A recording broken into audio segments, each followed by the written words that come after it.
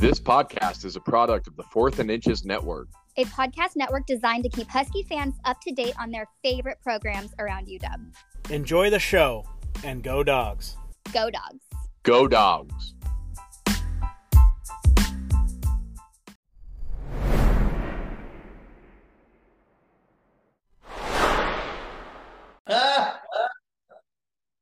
The Dogs win. The Dogs win. 37-34 in Autzen Stadium, making history. Got my fellow Dogs and Ducks here. Guys, how you doing? Doing great Let's this go, morning. baby. Yeah. Mark, we talked about history. You are the chief historian in this group. You walked us through the last time the Huskies had anything close to this, but this was truly a historic win. How does it feel to have been there for a part of the most epic historic win in the history of this rivalry? I am honored to have witnessed something that has not happened for 63 years and likely won't happen again for 63 years. So, it was like the passing of Halley's Comet. Got to see something historic, took all kinds of incredible and miraculous things for it to happen. And great to witness such a once-in-a-lifetime experience. Well, welcome to the Dog and Duck Show. Don't believe a single word that Mark just said. We have been talking about this nonstop since the Huskies' epic win in Autzen Stadium last night. With me is my co-host, Mark Schmore. He's the Duck. My name is Warren Maynard. I am the Dog. We've got two other dogs here with us, along with a fellow Duck. So let's go around the room. Just initial reactions to this game, starting with our guest who wasn't able to join us on Friday, JJ Vansel, a fellow Dog, the dog that brought Mark and I together to make this podcast happen. JJ, how are you feeling right now? Oh my gosh. I mean, for one, I have full transparency, and everyone in the room knows this. I was an absolute pessimist coming into this game. First off, for full emotional protection, I fully expected the Ducks to just roll over the Huskies. And then when the game started, I just was as nervous as I possibly can be. And man, to pull that game out the way that we did in Autzen, firework show on offense on both sides. The game was unbelievable, and actually, it was probably the best game I ever saw in person. Jake, you were with us. You were level 3 on the Hope meter. We talked about that on Friday. Yeah. Where are you at right now? Be honest, Warren, I'm still in a little bit of disbelief. I had kind of like JJ said, with that emotional self-protection, I kind of had this, this is just never going to happen for us. Mm-hmm. And it was, as it was unfolding, I kept going, even though I just didn't believe, oh my gosh, this can actually happen, until it did. And then when it did, it was pure elation, disbelief. And I barely slept last night. And it's the first time I barely slept out of exuberance and joy, and not because I'm regretting and replaying all these plays in my mind. And so it's a strange feeling, honestly, and a good one. Well, it's a strange feeling for us. It's a familiar feeling to spend the night regretting and replaying. Yeah. So Andrew, somehow the little coach from Sioux Falls that could figured out a way to defeat the mighty Oregon Dan Lanning, the national champion coach, who has this supreme resume. Andrew, how are you feeling after this win? Yeah, obviously not good. You give DeBoer a lot of credit. That's interesting.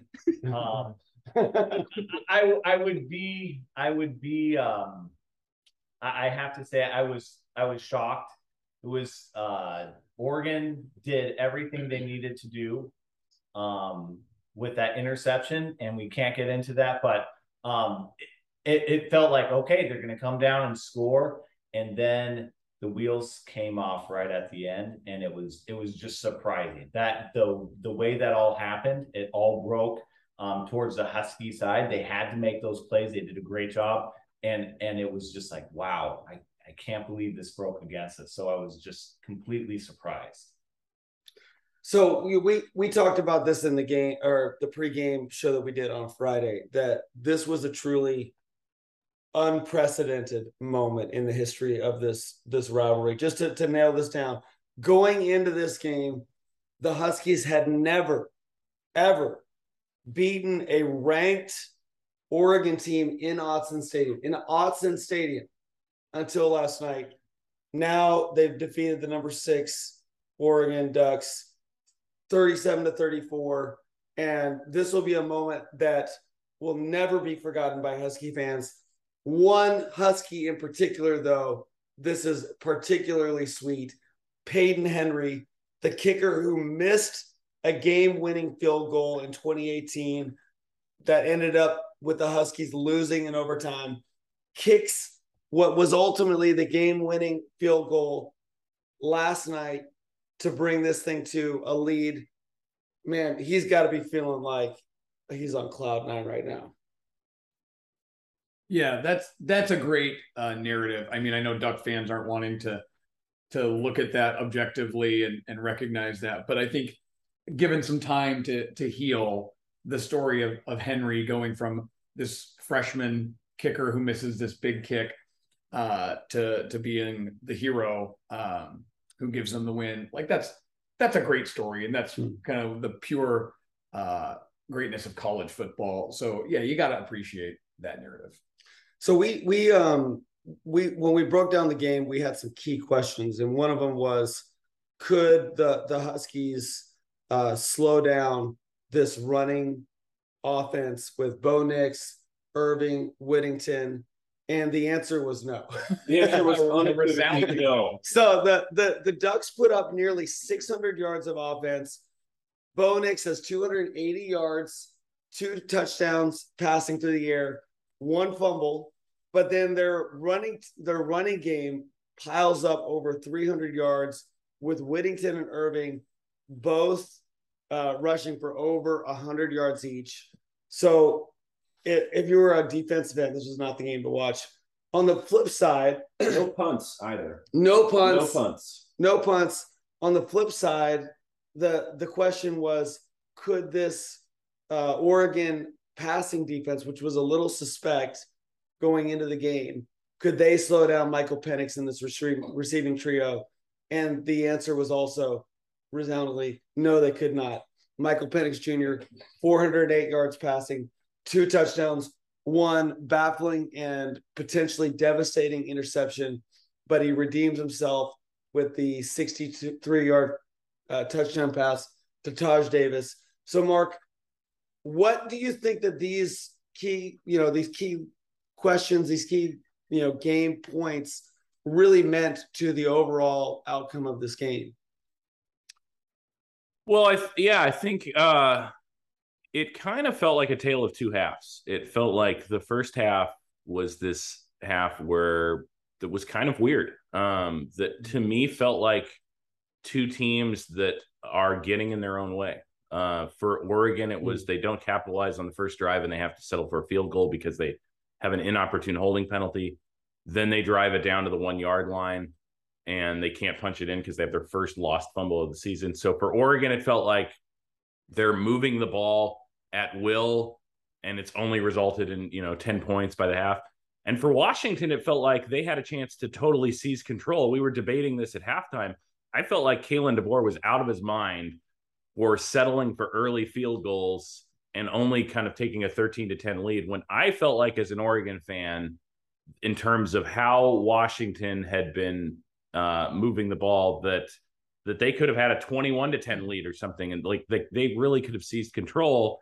So it felt like the first half was a little rocky for both teams, and that neither team was able to really take advantage of opportunities. And then the second half started, and it was clear right off the bat that it was like, okay, this is what we expected. Oregon can't stop Penix and these receivers. Washington can't stop Irving and Whittington. and it's going to be kind of a tale of who has the ball last.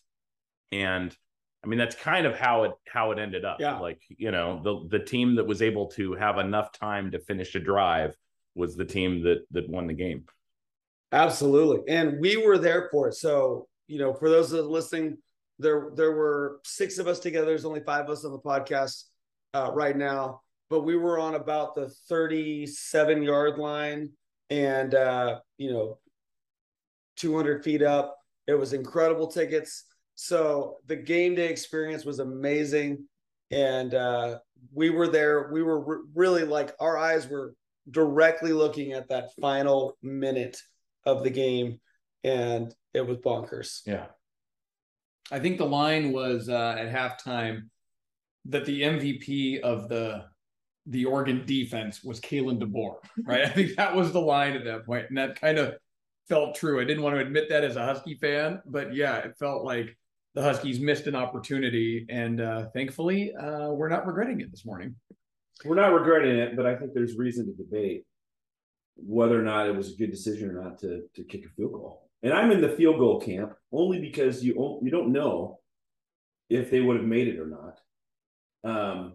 I see the argument that you want to be aggressive and you want to be, you know, you don't want to, you want to show the opposing team that you're willing to fight. Yeah. Mm-hmm. But at the same time, the Huskies have not proven to be great at short yardage downs. Mm-hmm. Yeah. And so you take the points, you extend the game, you don't give the crowd, the other team, the break that they're looking for, and you wait till your chance. Because the first half felt like a game of chess, right? We're just trying to size each other up, figure out where each team is going to emphasize, and then we're going to make our move in the second half, which ultimately proved true. I mean, I think you had 2 opportunities. I don't mind kicking 4th and 3. The 4th and 1 is the one where just give it a chance and maybe get that break.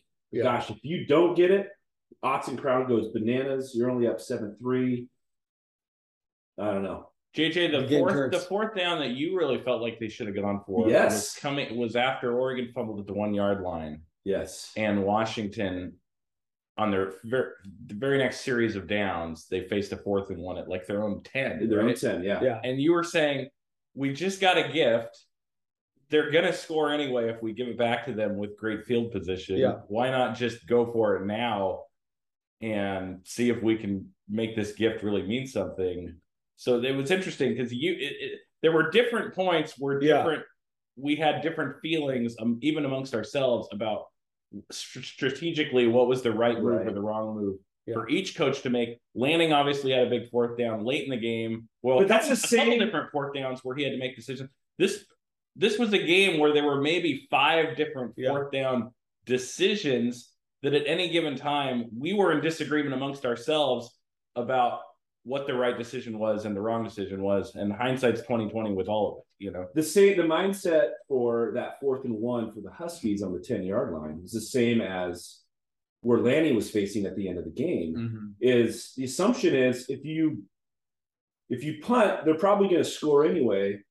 If you don't punt, well, it just shortened the field, you know. And you get the ball back. And you get the ball back sooner. Yeah. You know. And we were just given a gift on a fluke fumble, which first one all year. Might as well try to capitalize and steal a possession. So, gosh, there were so many micro strategic things going on that was so interesting last night. That was, I mean, obviously we can't say it was the perfect game, but it was. There are so many layers to last night. So game. Sorry. Oh, go ahead. No, go ahead. I was just going to say, for a game without a miracle finish, right? I mean, it wasn't a Hail Mary or a hook and ladder. That was the most, like, I went from being convinced we were going to lose when Penix threw the pick. Yeah. To when they don't get it on 4th down and Whittington slips to going, oh my gosh, I think we're going to win this game. And that was the roller coaster of emotions in that game. Without a crazy weird play was good. Well, let's talk about the roller coaster of emotions, because this is obviously an emotional win for both, emotional win for the Huskies, emotional loss for the Ducks. We're all processing that in different ways. So Jake, let's start with you. like, where are you at emotionally after this game? Like, what is your emotional state? What does this mean for you in the perspective of your journey as a Husky fan for all these years? Oh, it's decades of angst and frustration.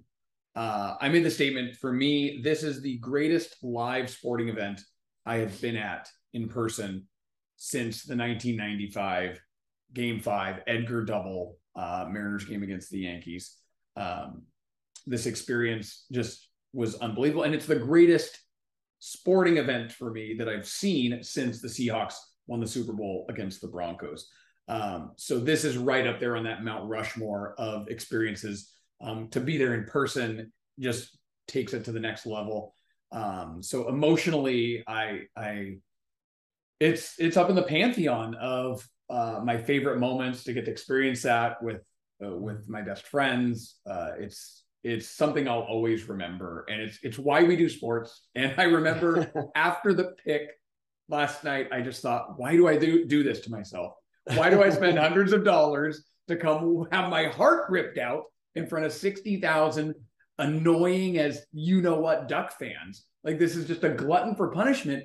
And this is why, like, this was the payoff. And we'd never had it. I had never experienced this side of it. And so I'm just, it's unbelievable. Joel, you couldn't have said that any better. That was an incredible answer. So to sum up what you're saying, this is a top 3 sporting moment of all time and the greatest sporting moment that you've ever had in person. Yeah, it's since 95. Since it's so you were at the 95. Correct. So okay. It's right up there for me. But the greatest Husky moment in your life. Undoubtedly. Wow. All right. But it also came after, like you said, decades and decades of frustration to your hated rival. Right. Exactly. Yes. Yeah. Well, being brought down so low is what made the high so high. Yeah. And JJ, nobody was lower than you going into this game. You were a broken man. I was a broken man. Have you been restored? Well, I'll just say this: Warren has been the relentless optimist, even predicting a Husky win, which I thought was absolute bonkers. He texted me earlier this week with some crazy ideas about the Huskies winning, and I just sent back a text that basically said, "Optimism has never paid me back a dime." And Jake, you nailed it on the head because sports, being a sports fan, when you're in the doldrums, it feels, why am I doing this? Yeah. Why do I continue to allow myself to be exposed to this type of pain? And then you win. And you're like, that's why. Yes. That's why I keep showing up. So that, I mean, it was just unbelievable. Yeah, I mean, I couldn't have said it better than Jake. That was my favorite sports moment in person ever.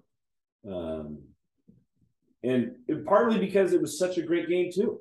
Yeah. It was just, and we'll get into the Knicks injury, I assume, but in this rivalry, the Huskies have never had a break like that. Yeah. Where it just, the gods smiled upon the Huskies and gave them a break that they needed to tie the game. And then, I'm dumbfounded because we're so used to, in this rivalry, not having that opportunity. And then it shows up, and we took advantage of it, and the clock hit 0 and the Huskies were ahead. It was mind-boggling, right? Watching the game with Jake was hilarious because he was so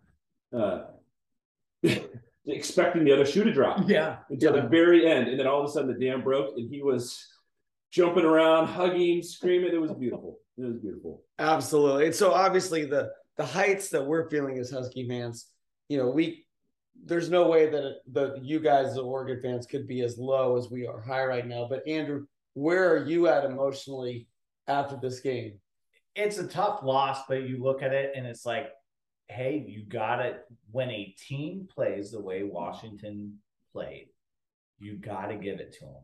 And to do anything else is to take away from those achievements. So I always am really careful about the whole sour grapes mentality, because dang, Washington played their best on defense when they really needed to against the players that were on the field, right? And that's something where you're like, dang it. So where am I at? I'm like, hey, hats off.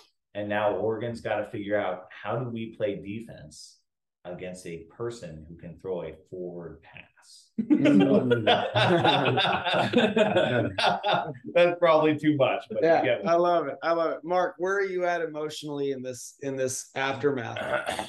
So I do feel like as the week progressed, I was starting to feel something in the air.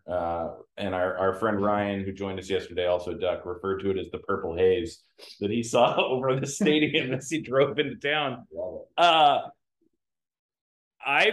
As I was doing research and I find out, okay, only one Oregon team has run the table in conference play, and Oregon's had 9 teams finish with 1 loss in conference play. I was like, okay, that gives me a little uneasiness that Oregon's probably going to lose one of these next couple of games.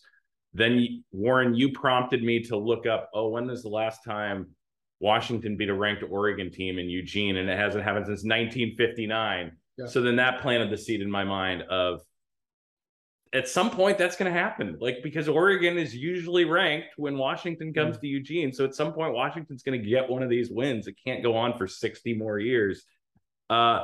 Warren, you coming down with your optimism and realizing that the only way JJ was going to experience something like this in his life was to have somebody with more hope than he had kind of bearing that for him. The team, yeah. All of that was kind of entering in my mind. And I was talking myself into Oregon winning in all kinds of different ways because, that's what a fan does. But I have to share with you a brief exchange that I had with my fellow Duck, Ryan, who joined us at the game yesterday. He said at one point, I'm so fearful that we're headed for a major upset. It's all setting up too nicely for that.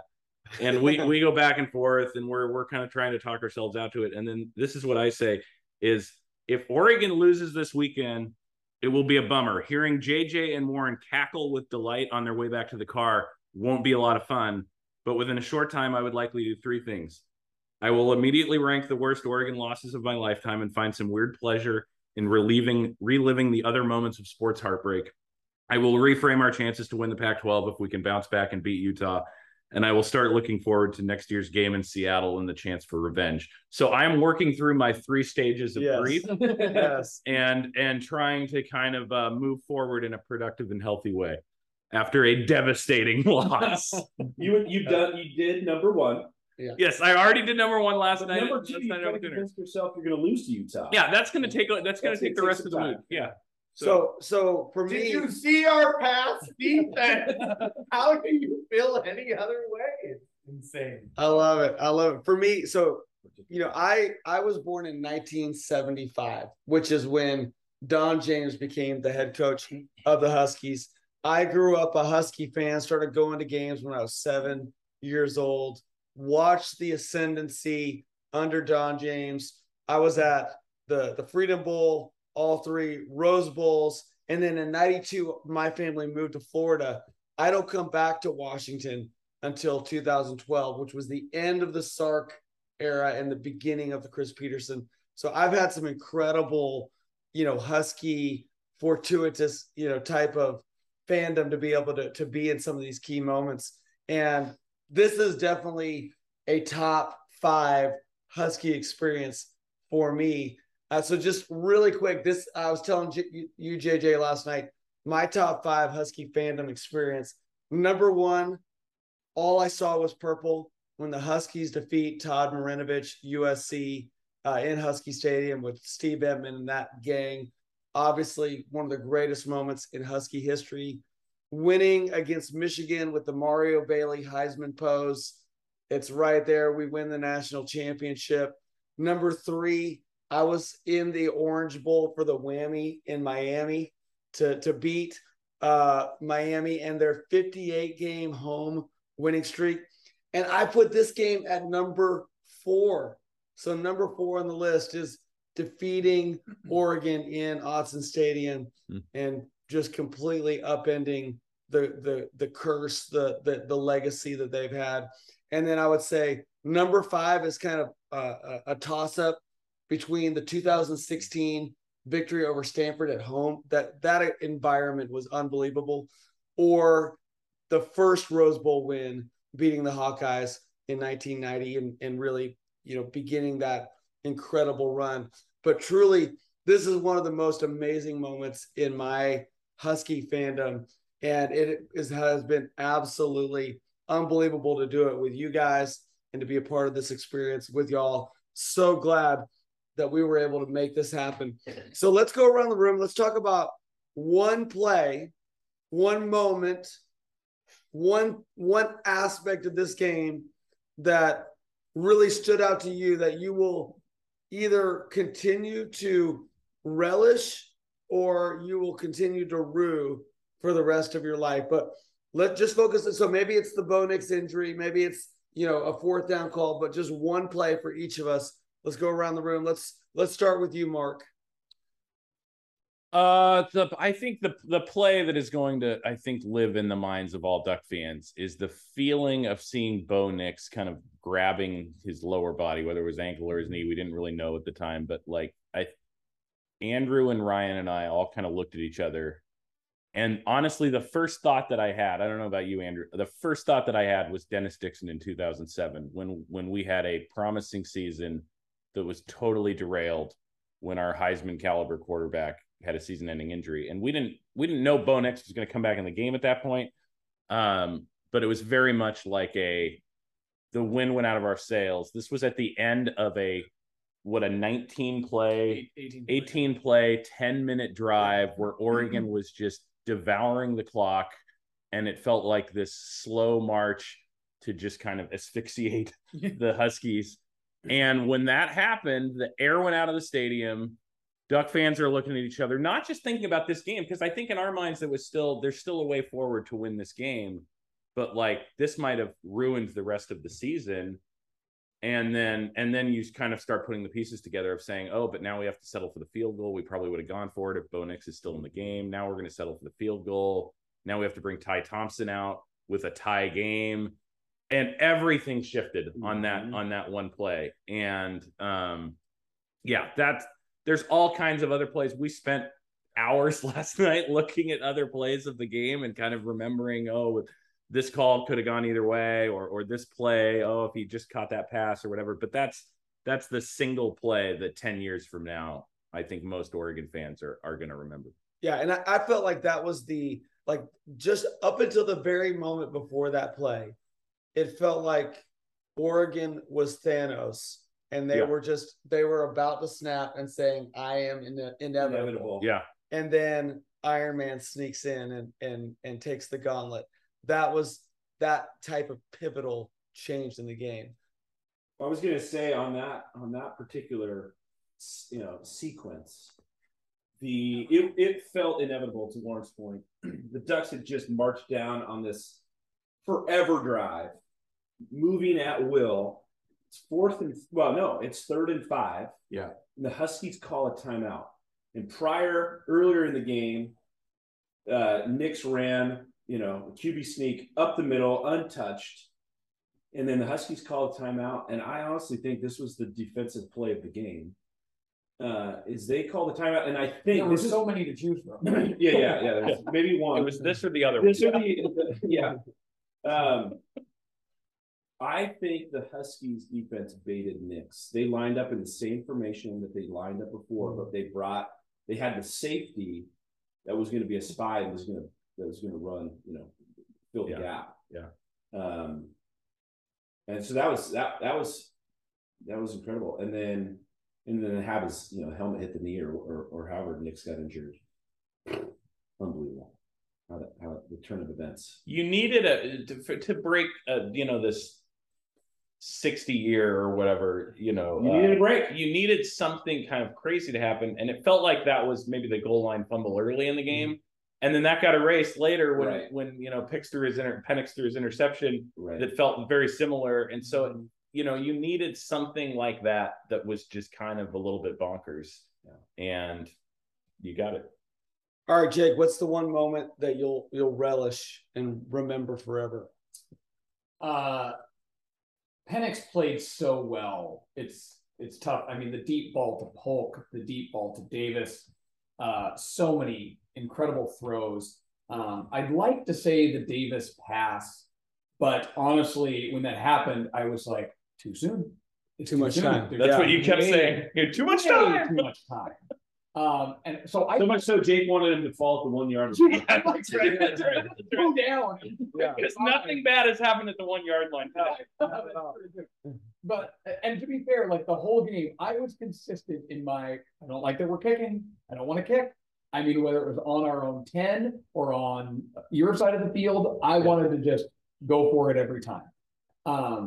I'll say the play that I will remember visually in my head, I'll remember the interception because of how I just thought, that's it. That's the end.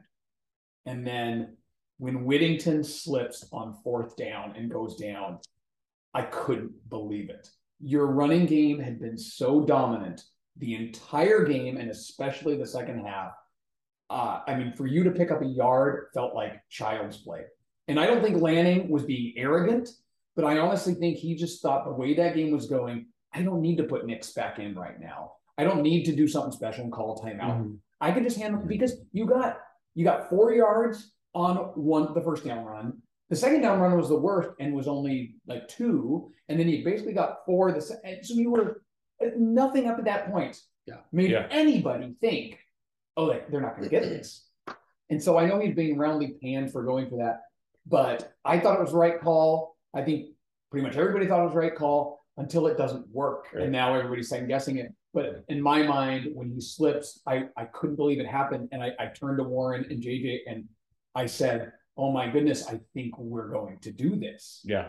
Of course, I was still hedging my bets a little bit there. But that is the play, watching Whittington slip and fall and going, okay, this actually might turn for us is what I think I'll always remember. Andrew, what about you? What's the moment in play? I'm not sure. We've talked about all the good moments and plays there. So I'm gonna go with my upset pick. The upset of the game obviously was that Pac-12 officials were competent, and it was shocking. It was absolutely shocking. When we kind of second guessed, oh, did they get that right? Generally speaking, yeah, they did. And so I'll be a little more lighthearted because I was just like, son of a gun, Pac-12 officials aren't the story of the game. That's gotta be kind of nice for them. Or maybe not. Maybe like today, they're all meeting and they're like, nobody's talking about us. What the heck? What do you got to do? You know? So I'm not sure, but that's what I'll go with. I love it. JJ, how about you?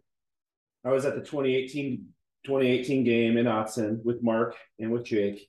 And the Huskies had already beaten the Ducks 2 years in a row. This was Chris Peterson. It felt like it was, they were going to get their third victory in a row, completely turn the tide of the rivalry. And Peyton Henry stands up to a 37-yard field goal. And in that moment, I was as confident as I possibly could be. There was no doubt in my mind that Peyton Henry was going to make that kick. I remember even filming it, and it just felt inevitable. And then wide right or wide left, I don't remember. He hooked it. And to sit there in shock as the Oregon Ducks, when they scored in overtime to win, and everything just the world comes crashing down. And so last night, honestly, I mean, I would pick the Nix injury if it was only one, but to have the Peyton Henry redemption game and to have DeBoer put him out there on a 4th and 1 with the confidence to just go kick it. And I'm thinking, what is going through his head? Like that deserves a soundtrack. Like this anthem music playing slow motion, him coming out, walking out, replaying the B-roll of the kick in 2018. How often do you get that type of chance? And the mental toughness. I would be a nervous wreck. Yeah. My body would be so tense. I would shank it. Yeah. And to just get up there and kick the ball, more distance than the 2018, more on the line. I mean, the only reason I didn't pick that one is because I wasn't looking. Yeah. Jake wasn't looking. I'm filming. It was unbelievable. Unbelievable for him to make that kick. That is an incredible story. And this is why we love sports. I mean, like, where else does this happen where you see this incredible drama unfold, in live setting? with so much emotion tied to it. And it turned out to be the storyline of the game. Like, that is the ultimate redemption. So for the optimist that I am, even still, I'm thinking about this as I'm watching the last few seconds. I'm thinking, okay, Nix gets hurt. They take him off the field. It ends up costing them that first down, ends up costing them the following drive. But now Nix comes back out.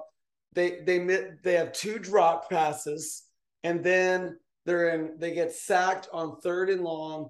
It's 4th and long. Somehow Nix miraculously completes a 4th down, like it was 4th and 14, gets like 18 yards. They get, almost into field goal position, but it's not close enough. And there's literally 1 second left on the clock. And I'm thinking, if Nix gets this touchdown, like, that's the incredible story. Oh yeah. That's the miracle finish.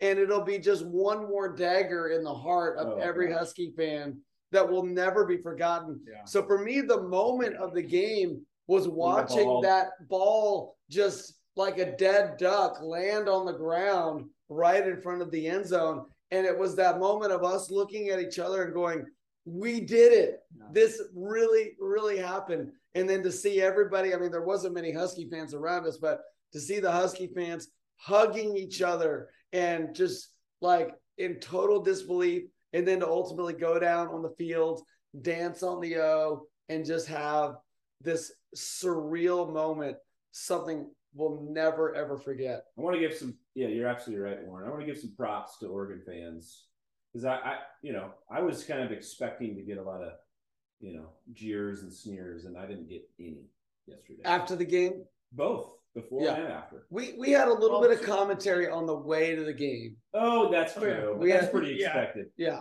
That was par for the course. To be fair, drunk frat guys. Jake got all of them. I was gonna say that was not my experience at all. I was on the aisle. Experience was a man behind him asking Jake after every single Oregon first down to consume more male genitalia than I think is even in the world at this point. Like, really? There were a lot of NC-17. Yes, the ways that he wanted to subjugate Jake's that's gonna be why female family members, it was absurd. I felt like the people closest to us were both the best and the worst of duck fans. Because we had some people in front of us that were very delightful, some people behind us that were, you wanted to press the mute button on. It was the full Autzen experience, which brings me to a question for you, Warren. This was your first time coming to Autzen Stadium. Autzen Stadium has developed a certain reputation as an environment, and I'm curious about your take as a visiting fan coming in for a huge game. What was your opinion of the Autzen experience? You know what? I would be willing to do that every other year for the rest of my life. Sign me up. I mean, exactly. If we can have that experience every single one. So no, I love this here. I want to say I love your reaction to this because you're riding the high of like, we just snapped the 23 game winning streak or whatever. And so I'm like, I want Warren to sign up for 10 more years of coming to Autzen Stadium with this coming from this place of pride, because you're going to experience Autzen Stadium in a whole different way over the next 10 trips. Like, that's great. That's great. Keep it up. In all seriousness, it was a great environment. I mean, we had awesome seats. We were surrounded by, like you said, the best and the worst of Duck fandom, which did not, faze me at all. Like some of the commentary that we got on the way into the game, I was fully prepared for that. So, I think there were certain things that I thought, wow, those are memorable moments that being a Duck fan, that's got to be pretty special. The shout in the third quarter, the little, cell phone light show was pretty cool. There were some things that I didn't think were as great. Like I commented to Mark, it sounds like the stadium announcer is somebody's dad who's filling in for the game. Yeah, like, total disrespect for the great Don Essig. Yeah, like I was not impressed with him. I also thought that they had too much pumped in music instead of utilizing the band and making it more of that collegiate experience. It felt a little bit too, NFL production oriented at moments throughout the game. But come on, I mean, it's Autzen Stadium, it's Nike, it's college town. You can't ask for a better environment than that. And I'm just glad I was finally able to experience that for all these years. Let's mention this about Autzen. There was a collective feeling after the game that was kind of like, yeah, Huskies kind of deserve this. Like after years, like this was their chance. There was a lot of, I felt even after the game, we're on the field, not a lot of angry Duck fans. That's such a great point. But next year, in 2 years, it's going to be a different story. It'll be the revenge game. Even next year in Seattle, but it'll be the opportunity to avenge that loss in Autzen. I think the gloves will be off. I think the rivalry took another step next, for the foreseeable future. That wait a minute, these are two good programs. It's the first time in 20 years that we can say these are two maybe evenly matched teams that can compete and go, toe to toe. Every game will be on. Well, I think two things about that. I think one, if Washington had turned those field goals into touchdowns early and kind of run away with it a little bit. Like if this was like a 14-point win, I think you would have had a little more like angry Duck fan of like, we just got outplayed, significantly outplayed. But I also think that the Knicks injury kind of softened the heart of Duck fans, where it kind of feels like, well, they got us, but we know, and that's not to take anything away from Washington, who made countless plays to win the game. But it kind of changes your perspective when you lose, because you tell yourself that, well, if that one thing had gone differently, we would have won, and that's fine. They can have this one. But you're right. If Washington come back 2 years from now and wins again, then it totally changes the hospitality.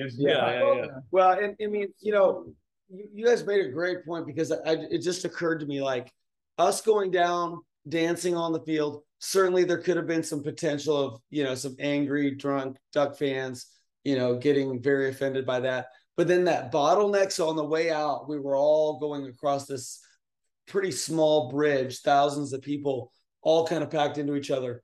It's kind of amazing that some pushing and melee. You didn't get jumped. Didn't break out. I mean, everybody was pretty much calmly filing out. There was no yelling at each other, really. It was pretty much everybody was pretty well behaved. So certainly kudos to Ducks fans for handling it well in that environment. But truly amazing. So let's wrap this up. What does this mean for each team moving forward? What does this mean for the legacy of some of the key participants in this game, for Penix, for Henry, Lanning, DeBoer, Nix? What does this mean moving forward, looking at the last few games of the season? Just pull on one string and kind of give me your thoughts about that. I'll jump in first. I think for Oregon, this game affirmed that the offense is in a really good place. The offense moved the ball pretty much at will, had a few things go wrong, inside the 5-yard line or inside the 10-yard line. But other than that, feeling really good about where the offense was at. Obviously concerned about the Knicks injury and, is he going to be back to full strength? But I think there's some real questions right now with the Oregon defense, and not just in terms of can they fix this before the Utah game, but just is there going to be a massive structural overhaul needed? Because they obviously have the talent. This is all scheme to me. They have the physical talent on the defensive side of the ball to be one of the better Pac-12 defenses. And they've been, kind of thoroughly out-coached on that side of the ball more than once this year. So, and Lanning is a defensive guy. And, he's a guy who's coached under Kirby Smart and Nick Saban. So this has to grind his gears to have his own defense struggle in this way. And I'm not like calling for coaching changes at this point or whatever, but I'm very interested to see short-term, long-term.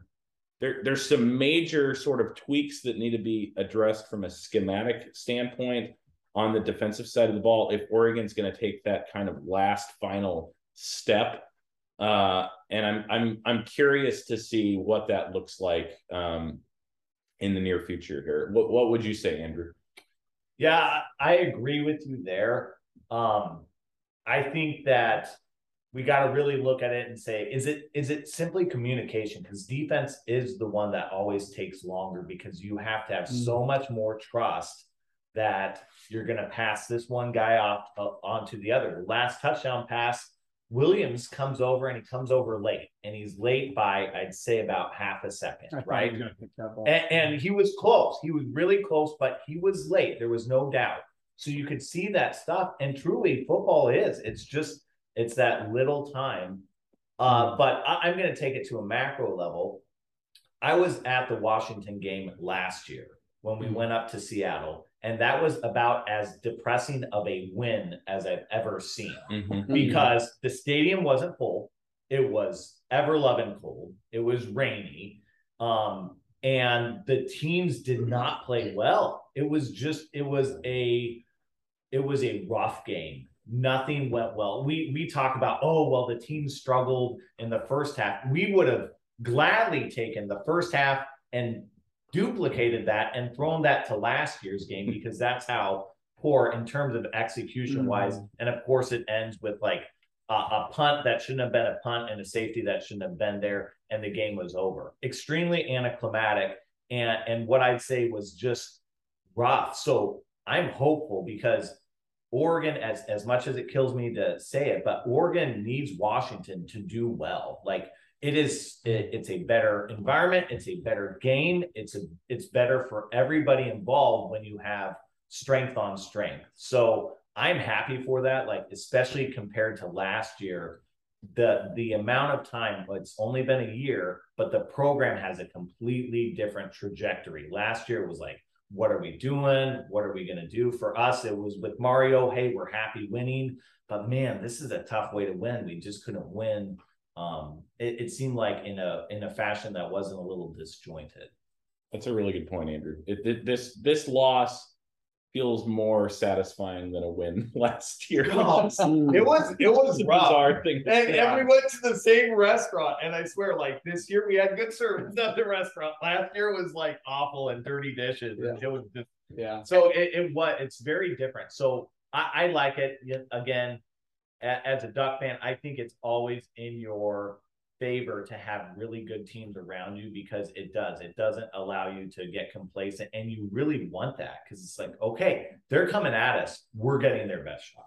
Yeah, and obviously Duck fans are in a much better place emotionally coming off of this loss than Husky fans were last year coming off the loss in Husky Stadium. And if I could just add one more thing, because I know we want to wrap up with the Dog fans rejoicing, but I will say, as far as a legacy thing, I co-sign Dan Lanning being aggressive from the get-go. Like I'm all in on that. It didn't always work out, but I am not going to second guess it because it is worked to Oregon's advantage so much. We can't celebrate the onside kick when we recovered against UCLA and then criticize him for trying it against Washington. We can't celebrate him going for 4th and 1 inside his own 30 at the end of the first half and getting it, and then criticize him when he does it at the end of the second half and we don't get it. So I just want to say that, like, he is clearly trying to coach this program in a way to say, we're going to be aggressive throughout the game.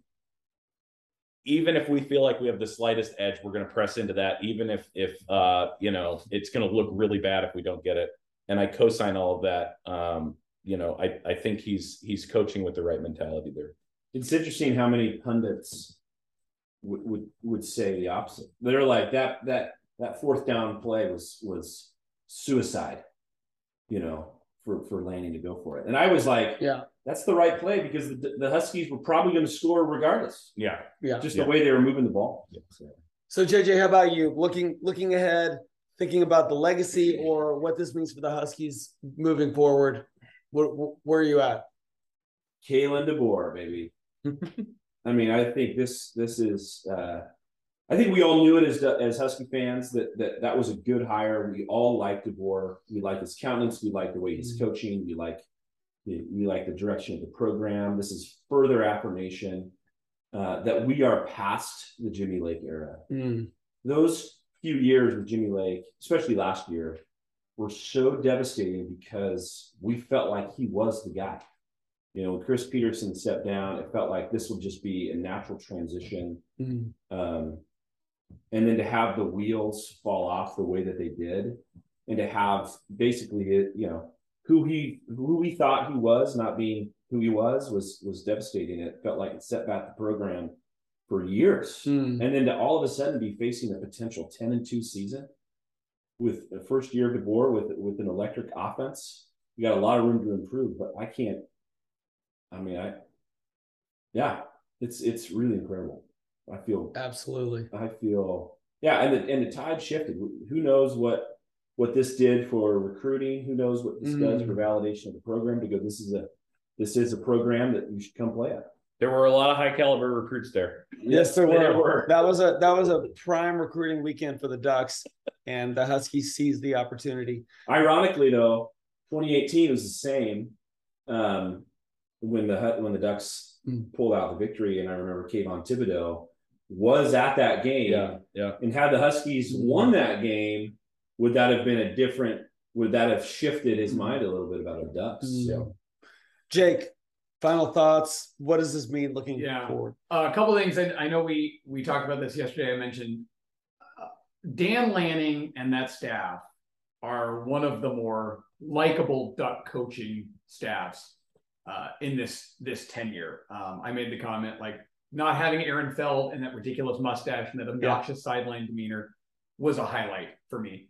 I will say it brought me no pain to see the sleazeball that is former Washington, Cal, Alabama coach Tosh Lapoy get his you-know-what handed to him in embarrassing fashion. So Lanning and Dillingham, hats off, but you know, in the words of from Little Big League, well, boy, I hope you die like a dog. You know, I know you're probably a decent human being, but I'd love to see you suffer. This game, it made me think of another movie reference, The Sandlot. Michael Penix went into that heroes get remembered, but legends never die category. He went from being a great Husky quarterback, right? Cody Pickett, and Jake Browning, and kind of being in that, to going, this is like the defining quarterback of my, because unlike you, Warren, I wasn't a fan in that early 80s, early 90s, Don James heyday. So I think Penix is just short of a, you know, I mean, if he continues against Colorado, abysmal Colorado, and an in-state rivalry with the Cougs, if he continues to put up, you know, 350, 400-yard games, I think he's going to go down as a legend, a Husky legend. And no matter what, to have this win on his resume, I think puts him in that legendary status as a Husky, not in, you know, college football. But the other thing I said is, I know, Mark, you've referenced, like I said, I just want to beat the Ducks in Autzen. And that 70-21 win in 2016 was satisfying because it ended 12 years of getting our butts handed to us.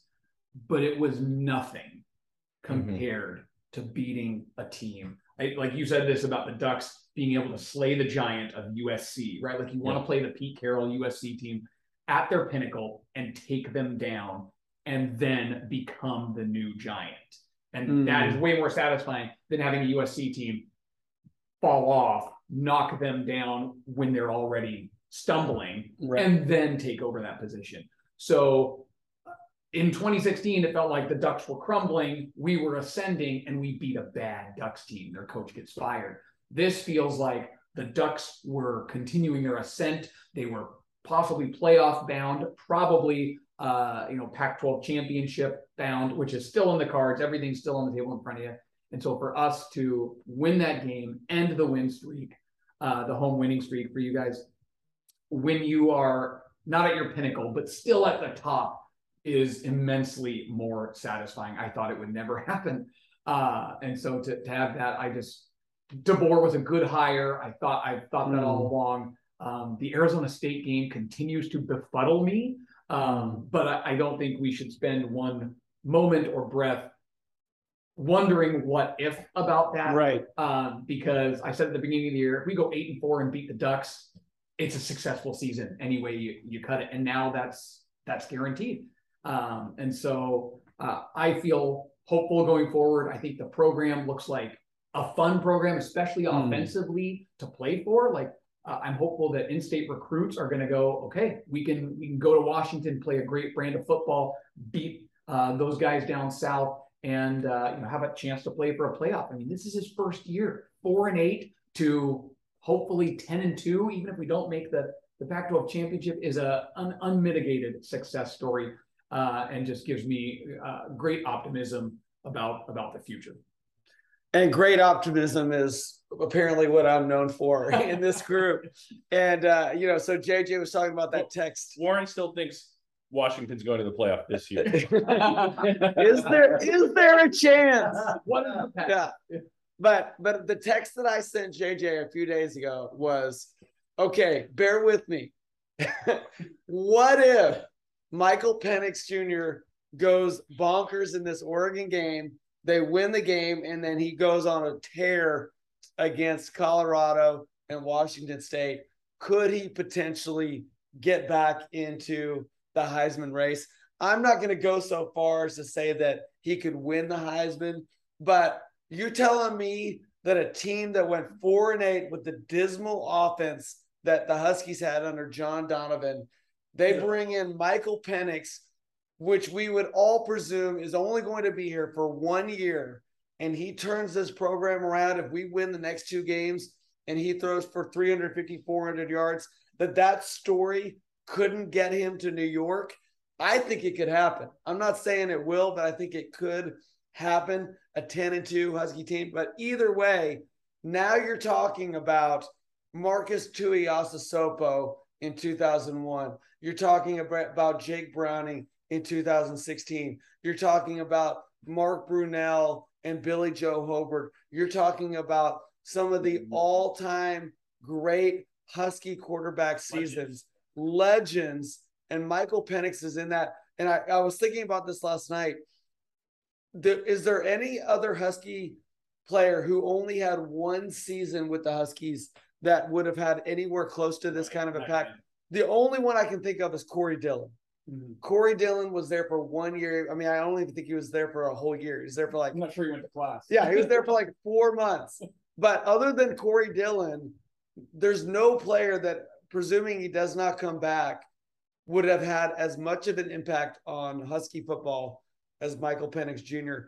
And as much as we're celebrating this and we're thinking, okay, maybe this is the beginning of a special run for the Huskies, we have no idea what our quarterback situation is going to be like next year. So for all of the Husky fans who are listening to this, savor this moment, enjoy it, soak it up.